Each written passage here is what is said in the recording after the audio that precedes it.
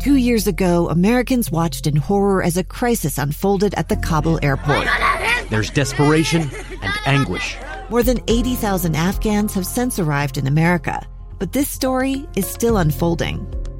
I'm Andrea Smartin. In my new podcast, Stranger Becomes Neighbor, we'll find out what happens to these new arrivals in our communities. Who would help our newest neighbors? Follow us at kslpodcast.com, Apple Podcasts, or anywhere else you listen.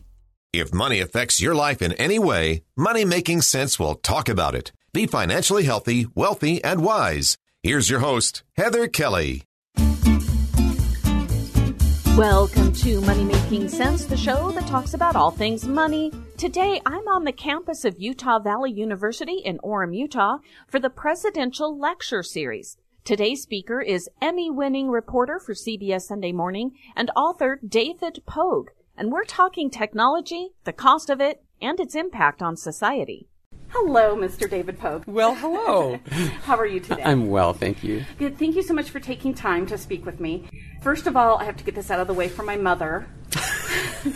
My mother and I watch CBS Sunday Morning every week in different cities, and then we call each other. What did you think about this? Clearly, you have excellent taste.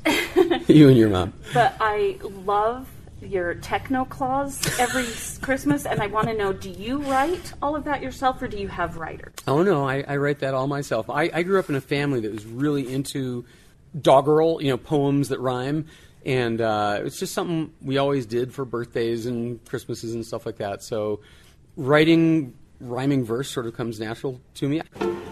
Another year older, another year gone, and dang, this pandemic is still going on. But here's a distraction that might just succeed. A visit from Techno Claus. Just what you need. I come bearing many a gifting idea for those on your list who love technical gear.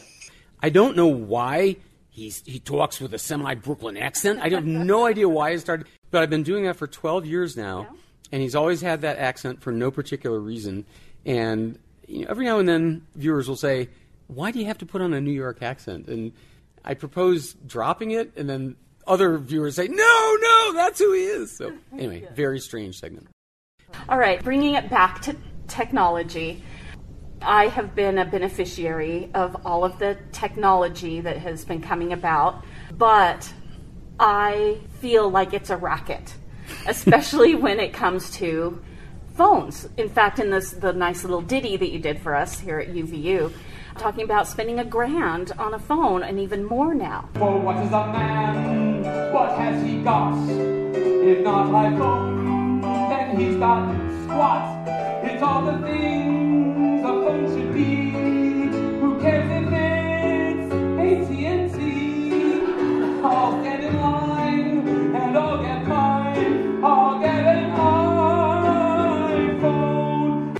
But the companies want you to buy a new phone every 2 or 3 years. Why do they make the technology so that it doesn't last? Well, I think you answered your own question. It's so they can sell you a new phone every couple of years. The real downside is that they have only one lever to get you to upgrade your phone, and that's to add features. This feature, this phone zooms more, this phone sounds better. And the problem with that is that over time, you get featureitis. You get hundreds and hundreds and hundreds of features. They become harder and harder to use. You can't figure out where to find the setting that you want to change, and it becomes discouraging. I mean, in terms of and then there's the point that you're making, which is the upgrade pressure.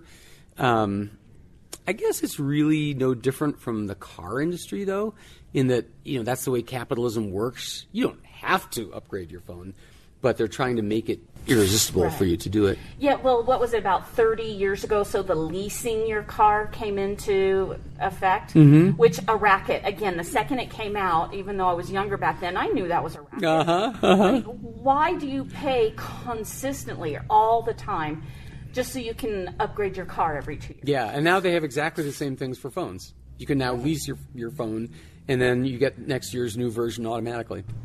So while we're on cars, you are the dirge wanting your self-driving car. Part of my job with KSL News Radio, I'm a traffic reporter. Oh, wow. Technology makes no sense to me in regards to the money that we're all spending. But the self-driving cars, any type of technology does break down. It will break down. To rely on that in our cars, dangerous. It's bad enough with the people who don't know how to drive. Why would you rely on technology that can break down at a whim? Well, I think I see it a little differently. I think that we are the flawed technology. I mean, as I mentioned in my talk, 1.3 million people die in their cars every year with us at the wheel. So clearly we are not a perfect driving system. A lot of people say, why do we need self-driving cars? What's the advantage? And actually the arguments for self-driving are pretty obvious. The big one is safety. 1.3 million people a year die in cars. People say to me, I don't want to share my road with some computer. You know what? I don't want to share my roads with you. People are the worst drivers, the worst. Like latest government statistics, 100% of car accidents caused by people. On the other hand, when it's important enough, technology can be made bulletproof enough. So look at airplanes, autopilot. They are self-flying for most of their routes. And when lives are at stake, they iron out the bugs, and they go little by little, careful by careful, study by study. So, I mean, numerically, flying in a plane is hundreds of thousands of times safer than getting in a car. I would agree, except look at the 737 MAX. Right. Well, that's. I mean, those mistakes were made because it was autopilot, and the autopilot didn't know what to do in certain situations. Right. Right. So it doesn't always work. And I was an aviation major, so. Wow. I want to be the person flying the plane that does the barrel rolls. Right. And I would trust myself to do that. I'm not sure I trust the autopilot. Just push a button, go to sleep. Because if you go to sleep behind the wheel and then something doesn't happen, you have even less reaction time because you're groggy. Right. Well, have you owned a semi-self-driving car? No. Okay. So I'm one of those I will never get behind. Right. Well, but then you can't really judge, right? Like you're judging something that you haven't actually tried yet, you know. So I've had one for 4 years now, and I mean, it is way safer under its own control than under mine. I mean, there's no question about it.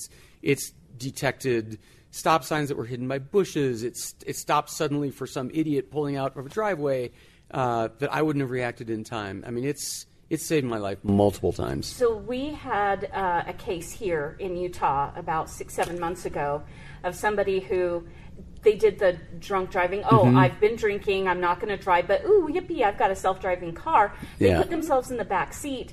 The car did not recognize that there was some dark featured thing, went through a traffic light and hit somebody. They were, of course, were arrested for driving while drunk, but they're suing because they weren't driving at the time. They put themselves in the back so they wouldn't have to. Well, a couple things. First of all, you can't actually do that. So whoever told you they were sitting in the back, it's a lie, because a Tesla, every 30 seconds, it requires you to prove that you're there. So that can mean twitching the steering wheel. It can mean adjusting the volume of the radio. And if you don't, it assumes you've had a heart attack. It puts on its hazard lights, slows to a stop, pulls over, and stops. So, no one could sit in the back of a Tesla and self-drive. No, that's good to know, because then probably what happened was there was the crash, and then the person put themselves in the back seat. That wouldn't surprise me. But the other part of it is that if we obviously every technology starts out cruddy and gets better. That includes airplanes. That includes the cars we drive. That includes telephones. It includes clothing, whatever you want to name. And nobody is saying that self-driving is here and perfect yet. I mean, it is not. There are videos of Tesla's latest beta software making stupid mistakes all the time. Right. But you always have to get through the cruddy stage to get to the perfect stage. I mean, we were talking about airplanes, and I'm saying even with the 737 MAX examples, even so, you would have to, I think I calculated, you'd have to fly consecutively for 40,000 years before you would be in a crash. We're talking about 0.0000%. So I think most people feel that planes are safe enough, that they have gotten there. Yeah. And I'm just saying the cars will probably get there too. Not that there will never be an accident, but the question is, will there be more accidents than we have with people driving? And I'm pretty convinced it'll be a much lower number. I'll be willing to drive your car. Yeah, I'll give you a test drive. Where do you see, then, technology affecting society even more in the future? I mean, there aren't a lot of areas that it hasn't affected yet, but what are some areas that maybe it's going to become even more of a stronghold?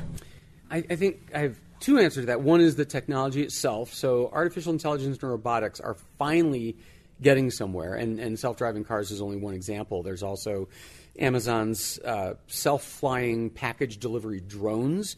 Those have just been FAA approved, so that'll be taking off.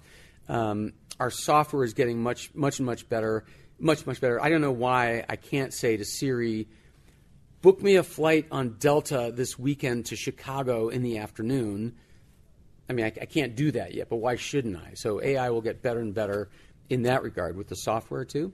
The other thing that's really weird is that big tech is considered the bad guys now.